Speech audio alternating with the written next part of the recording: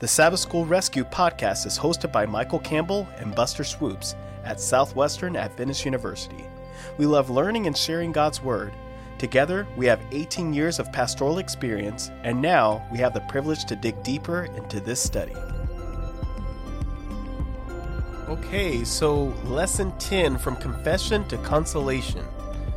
You know, I found this interesting. Daniel 9, verse 19. O Lord, hear. O Lord, forgive. O Lord, listen and act. Do not delay for your own sake, my God, for your city and your people are called by your name. What a beautiful prayer on the part of Daniel. Yeah, prayer, plea, and implication all rolled into one there, right? It is, and it's a critical juncture in salvation history. Daniel has been in Babylon for almost 70 years, and so he recognizes that something very significant is on the cusp. You know, and this is leading us, it's a springboard from last week. We were looking at the 2300-day prophecy, and Daniel's still not understanding. Mm-hmm. And so he's pleading, God, what does this mean? What does this mean? And as a great encouragement to all of us as well, we don't understand, call out to God, cry out to him. Yeah. You know, one of the great things is, you know, just because someone is a prophet of God, in this case Daniel, who knew and walked with God very clearly, yet his own understanding of how God was working and interacting with him, it's still growing and maturing. And so he's interacting with God, pleading with God for both understanding and for consideration of God's people. Yeah. You know, speaking of understanding, Sunday's lesson is the centrality of God's Word. In Daniel 9, verse 1 and 2, it shares with us a little bit, and then there's a question we have to ask.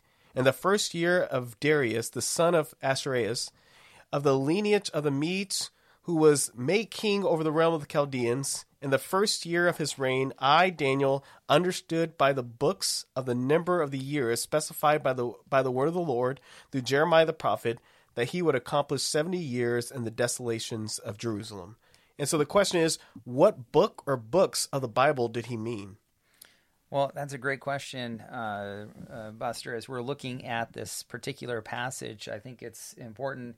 There's a very clear reference, first of all, to the writings of Jeremiah, but the other books of the Old Testament. So it's both referring to a specific prophecy as well as the collective Word of God in the Old Testament, those writings up until that point that had been received as revelation from God. And I really love is that in the midst of questioning and maybe some searching that's going on the part of Daniel, what he turns to is the Word of God. So when we, in times of uncertainty, the place to find refuge and guidance is God's Word.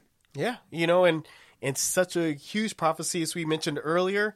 And by the way, we're looking forward to some huge prophecies ourselves, right? We're looking forward to the second coming. Yeah. And so one of the best places to turn to is actually the Word of God ourselves. You're exactly right. It's going to be our sure safety. You know, there's so many different biblical references in the Psalms. It talks about God's Word being a light to our path. Yes, sir. Psalm 119, 105. And God's Word sheds light. Yeah. You know, and I'm glad you brought that up because oftentimes we want the big prophecies, but there's promises, there's wisdom, there's so many things the Word of God does to actually speak into our lives. It'd be interesting to kind of put ourselves into a little bit of Daniel's shoes, to imagine being there, having gone through all the experiences we've talked about through the Sabbath School Quarterly, and seeing God intervene, God working with heathen pagan kings that really had pretty big egos, and yet and God rescued him in the lion's den, all of these different things, and yet Daniel did not have a complete picture of how everything was going to work out, and yet in the midst of that uncertainty, here he is searching, some heart searching, and wrestling with the Word of God. Yeah, you know, and I love that because the Word of God is fresh. It is real. It's breathable, right? Mm-hmm. Like it's actually moving in our lives. And we have to look at life and actually put the puzzle pieces together and search the scriptures for ourselves to know what it says. Timothy describes the Word of God as living and breathing, as like a two-edged sword. This yes, sort sir. of these, you know, and it's like a dynamic process. I like how you brought that out. Yeah. Hebrews 4:12 talks about that as well. Mm-hmm. And so as we look at that, and he's looking at that, he's praying about it, he's wrestling with it, and then it says here in Monday's lesson that he has an appeal to grace. On what basis does Daniel make his plea for mercy? This is Daniel 9 verses 3 through 19, and don't worry, those readers, those hearers, we're not going to read this entire thing to you, but if you have a chance, please go back and read this scripture for yourself, because to me, it's one of the most beautiful prayers in the Bible. It is. There's a number of different prayers recorded. I think just the first verse kind of sets the tone, so you can kind of catch it a little bit. And it says, "Then I turned my face to the Lord God, seeking him by prayer and pleas for mercy with fasting and sackcloth and ashes." And it says, "I prayed to the Lord my God." And it goes on to describe his actual prayer. But Daniel's serious. This is something that not only did he pray publicly, and which ended up being the pretext or justification for his enemies to throw him in the lion's den, but this kind of shows you some insight into the kind of prayer life that he actually had. It wasn't just a public demonstration to some kind of show. This is actually very tangible and very heartfelt, as he is expressing to God his earnest wish and concern that's weighing on his heart. Yeah, you see this. Thank you for being that, Michael. We see this earnest plea but there's confession. Mm-hmm. We have sinned. We have not obeyed your voice. We have not followed what you've asked us to do. Mm-hmm. And then there's this thing of saying, God, we want to, though, right? He's bringing them into it, saying, God, we want to follow you. I'm so glad you brought that up, because, it's so easy. I've got 2 young kids, and I love them both. But sometimes when something goes wrong, it's very easy to point the finger, right? Oh, and, yes. I guess I can remember being a sibling to myself, And so it's easy to cast the blame. That's somebody else's fault for whatever the challenge is. And what strikes me, as you just mentioned, as really mature as a person, and especially spiritual maturity, is he's not pointing the finger at it's our ancestors, it's all these other people's fault. He puts himself right in the midst of that prayer with this word "we" right at the beginning. We have done this, and we need God's mercy in the midst of that. So that sense of self-identifying, not casting blame, but recognizing, hey, I'm a part of this. Yeah, and I'm so glad you brought that up, because you dare bring up the R word, responsibility, right? Yeah. Now, this is tying a little bit into Tuesday's lesson, but he himself he was one that walked with God. Mm-hmm. We're all sinners. Daniel was not perfect. I get it. But at the same time, he was not the cause for them being led into captivity. Not specifically. Yeah, exactly. He was part of the collective, but he shouldered this and said, God, we have sinned. He's pleading out for his people, and he's saying, God, forgive us. He's making it inclusive. And sometimes I look at our church, or whatever church you belong to. Sometimes we say, oh, the church is doing this. Well, you belong to the church. Mm-hmm. We belong to the church. Yeah. And so therefore, we need to be doing things together in unity to try to help the bride of Christ. Yeah, it's easy to cast stones, when you look around, but then there's a sense of humility to recognize that if God has worked with each of us, God has worked with me despite my own failings and shortcomings. It makes me start to realize that, to be a little bit more humble and gracious to those with whom I worship and share church from Sabbath to Sabbath, that we're all in this together. And rather than cast blame, the reason why my church isn't XYZ, and you fill in the blank, realizing that, well, instead of casting blame, taking a little bit of that responsibility and asking instead, Lord, and maybe praying in our heart, saying, Lord, what are you calling me to do differently, so that I can somehow be a part of the solution and not the problem. That element that you're talking about there, Michael, is the element that I found the hardest in pastoral ministry, which is the willingness to change, the ability to change, the willingness to be teachable, and to accept whatever it is the Lord's sharing with us and say, God, I'm willing to change. Yeah. And I sometimes wonder if when we see something else in another church member or somebody else, whatever the situation may be, Sometimes I'm starting to see this more and more but maybe God is tugging in our own hearts to say, hey, maybe there's something in you that if it bothers you so much about somebody else, that maybe God's trying to do that good work in my own individual life, and to realize, hey, God, what are you challenging me? How do you want me to live my life differently as we each grow day by day to be more like Jesus? Yeah, this is the speck plank syndrome, right? Isn't it? I see a speck in your eye, even though I have a plank of my own, and I want to point out your speck and hit you over the head with it, but God is saying there's something blaring in your own eye that I need you to take care of.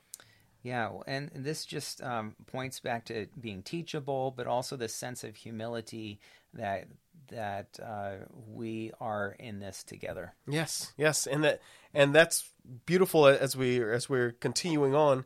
In Daniel 9:18 and 19, it says, "What are the reasons does Daniel give for the Lord to answer his prayer?" And it simply says this in Daniel 9:18 and 19, "Oh my God, incline your ear and hear, open your eyes and see our desolations, and the city which is called by your name, for we do not present our supplications before you because our righteous deeds, but because of your great mercies. O Lord, hear, O Lord, forgive, O Lord, listen and act, do not delay, for your own sake, my God, for your city and your people are called by your name." Which is, this is all God's. It belongs to God. So we're just giving it back to you. We're giving honor back to God. We're worshiping Him, right? Yeah. I like this because this particular passage reinforces a very clear understanding of salvation and righteousness by faith. We're not saved by our goodness. It's not our good works that draws God's attention to us. But really, at the end of the day, it says this. It says, we are saved by your great mercy. Amen. Reminds me of Lamentations, right? Morning by morning, your mercies are new every morning. Yes. I love it. I just want to point one more thing out. It says it's called by your name. It's God's reputation that's on the line here, and it's God's character at the very beginning of time that Satan has challenged, said, you're not really a truly loving and gracious God. And yet, so Daniel, he's not worried about himself, and even more important than even the reputation of his people, what he's really concerned about is God's reputation is at stake through all of this. Yeah, absolutely. Which leads us to Tuesday's lesson is talking about the value of intercession, and we talked about the value of including ourselves, because sometimes it's so easy to pray the prayer and to be like the publican or the tax collector and publican who are actually in the temple in Luke 18 and saying, Lord, forgive me, I'm a sinner. But the other prayer was, Lord, thank you that I'm not like this man that's a sinner, all these different things. It's so easy to pray that prayer, but God is actually wanting us to take responsibility for our brothers. And so when you failed, we fail, right? Yeah. And so we're in this together. And what value do you see in intercession, Michael? Well, I think several things, but and we've already started talking about this a little bit, about this self-identification and that sort of thing. When we are in the midst of putting ourselves in that corporate sense of we, and we're praying for that, hopefully we begin to put ourselves in the shoes of other people. We often don't realize the experiences that they have been through. Maybe it's the hurts that they have experienced, the pain. Sometimes there's a lot more in terms of the circumstances in which people, they may react a certain way to you. And if you understood their background, it might suddenly make a lot more sense how that they are reacting or responding to you. So you may see them in a particular situation, not recognizing all of the baggage and everything else.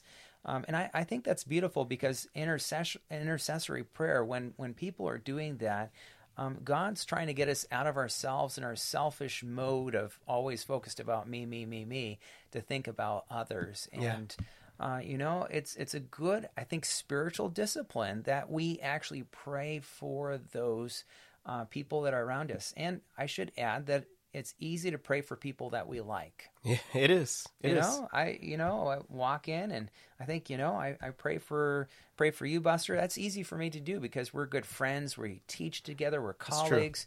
But what about that person that annoys us? Ooh.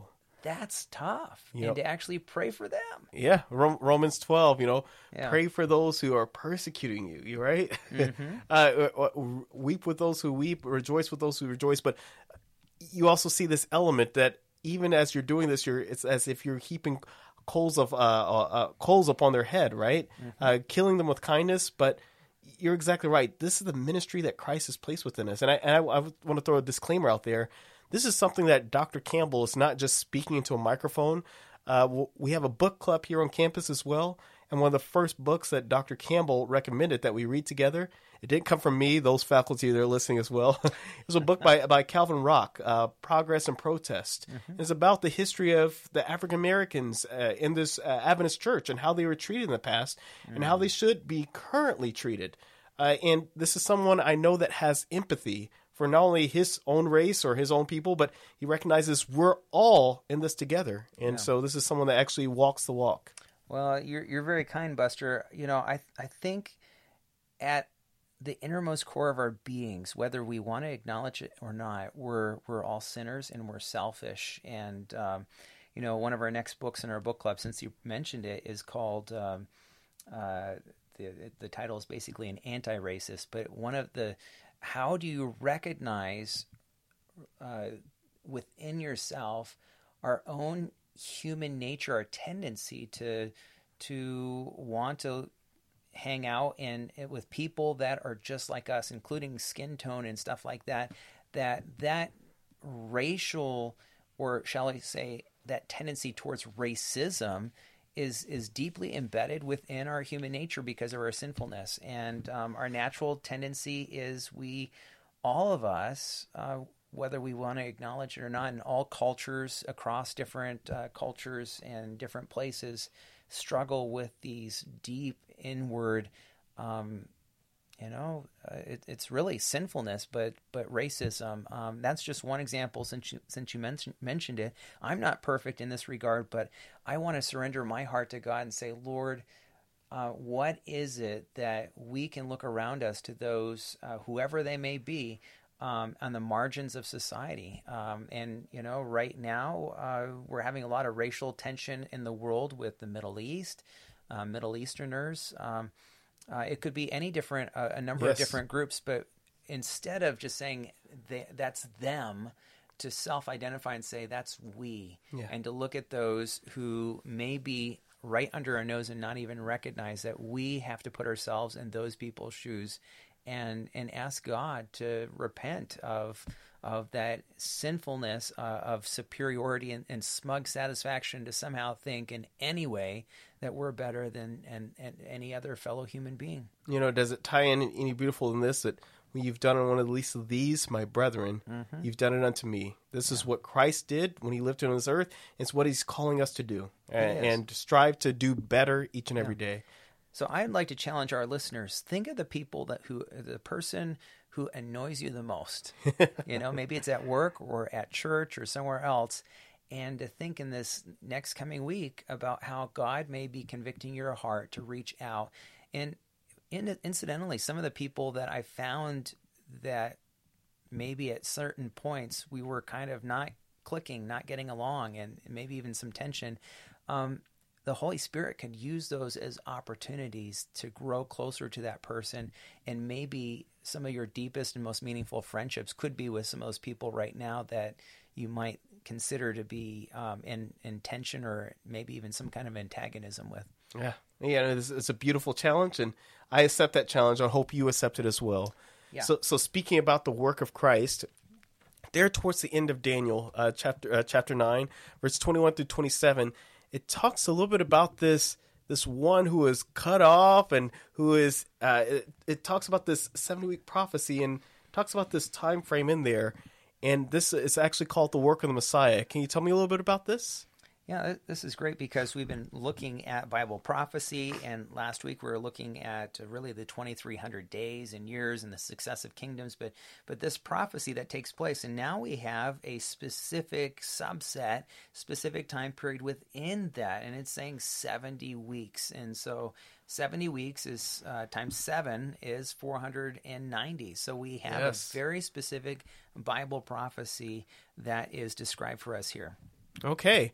And it's specifically they're talking about the work of the Messiah, and it talks about here some things that are mentioned to finish the transgression. And it talks about the Hebrew word here is pesha, which is talking about willful violations of an inferior against a superior. Right? So we see here the makings of what Christ is going to do to make an end of sins and all these different things that the work of Christ was going to do. And we see the culmination of it here. And here's predicted so many years before previous. Yeah. Well, now that you mention it in Daniel chapter 9 here, verses 21 to 27, there are described characteristics, such as you mentioned, to finish the transgression, to make an end of sin, to make reconciliation for iniquity, to bring everlasting righteousness. These are clear markers that only can be fulfilled through the Messiah, through Jesus Christ, and through his death on Calvary. So we have a clear description for us of the work of Jesus, of the Messiah that will come to basically put an end to sin. And so this sacrifice, all of the things that point forward to Jesus and his death on Calvary are foretold in Bible prophecy. Yeah, and it leads perfectly into Thursday's lesson was talking about the prophetic calendar. And those of you who are at home and you're visual, please go back, and this is all over the place. You can look at the actual timeline of this and actually see it. It's there on in your Sabbath school lessons as well. I believe page 82. It gives a timeline there, and it's talking about it's showing the accuracy at which God's prophecy actually takes place. Some of our listeners may have some questions because, the beginning of the 2300 days, we talked a little bit about that, but basically it's the decree to restore and rebuild Jerusalem. And so oftentimes people ask, well, how do we really know that? Well, there's basically through the book of Ezra chapter 4, there is basically a decree to restore and rebuild Jerusalem, and that is fulfilled in Ezra chapter 7. So the date for that, when Artaxerxes actually, this can be documented through historical sources, it's pretty clear, 457 BC. So 457 years before Christ. That's when the 2300 days begins. It's also when these 70 weeks or 490 years, which is a part of this 2300 days or years. Okay, so then there's some overlap, or I wouldn't even say overlap, but we can see that the 457 BC is actually the start date of successive, congruent, if you will, prophecies. Mm-hmm. And this is one of the things that's amazing is it just matches up so beautifully because it says 69 weeks, and then the last week, in the middle of that week, the Messiah shall be cut off. So that's the ministry of Jesus, a 7-year period. And again, that coincides just beautifully with what we know, with all of the evidence about the ministry of Jesus from approximately 27 AD to roughly about 34 AD. In the middle of that week, the Messiah would be cut off. That would be when Jesus died on Calvary. And again, those dates just match up perfect. Yeah, it does. And also we see the at the end of the 7-week prophecy is 34 AD, and this is where Stephen is martyred, and the gospel message goes out to both Jews and Gentiles as well. And so once again, God's prophecy, he knows what he's doing. He's sovereign. Yeah, so some people point to Stephen's sacrifice or his martyrdom as sort of the birth of the Christian church. And, and there you have it. Yes, indeed. So, Dr. Campbell, are there any final comments that you have for us today? Well, I just think once again, through this whole quarter, we're reminded of God's sovereignty, that God's in control once again. And we're also reminded of God's mercy to each one of us as human beings, but especially Daniel, who's struggling with how to make sense of all of this. This had to be quite stunning to be a prophet and see these Bible prophecies and successive kingdoms, perhaps even overwhelming. But God works with human beings where they're at. Even Daniel, he's very committed, but yet God is trying to help him grow in his understanding of Bible prophecy, how this will take place. And then finally, I think just it's his prayer is such a beautiful model. I'm not sure that I'm even worthy of that at all, that God's still stretching me. Yeah, same but here. Yet God, his ideals, he wants us to put ourselves corporately to identify with those around us with our are those we work with, those that we worship with. And so instead of pointing the finger at other people, which is easy to do, but yet God wants us to self-identify, put ourselves in the shoes of others, to pray for those people. And when we can do that, I think maybe God's trying to wake us up and realize that instead of sometimes other people being the problem, maybe it's something deep within ourselves. And when we can do that, that's real spiritual maturity to be able to get to that point. Yet God wants us to strive for that, to put others first before ourselves. Agreed. And I don't want us to leave here without remembering the tangible aspect of making sure you reach out to that person that you believe is marginalized in your own life, or you don't get along with. Make sure you give them a call this week. Make sure you pray for God to soften your heart, so that just as how God treats us, we treat even our worst enemies, right? Because God loves us, and we're called to love our enemies as well. Amen. Well, I think we've covered another week. As we Amen. put a wrap All right, on so this Soup and week's Swoops, lesson, signing this out. is Campbell Swoops signing off.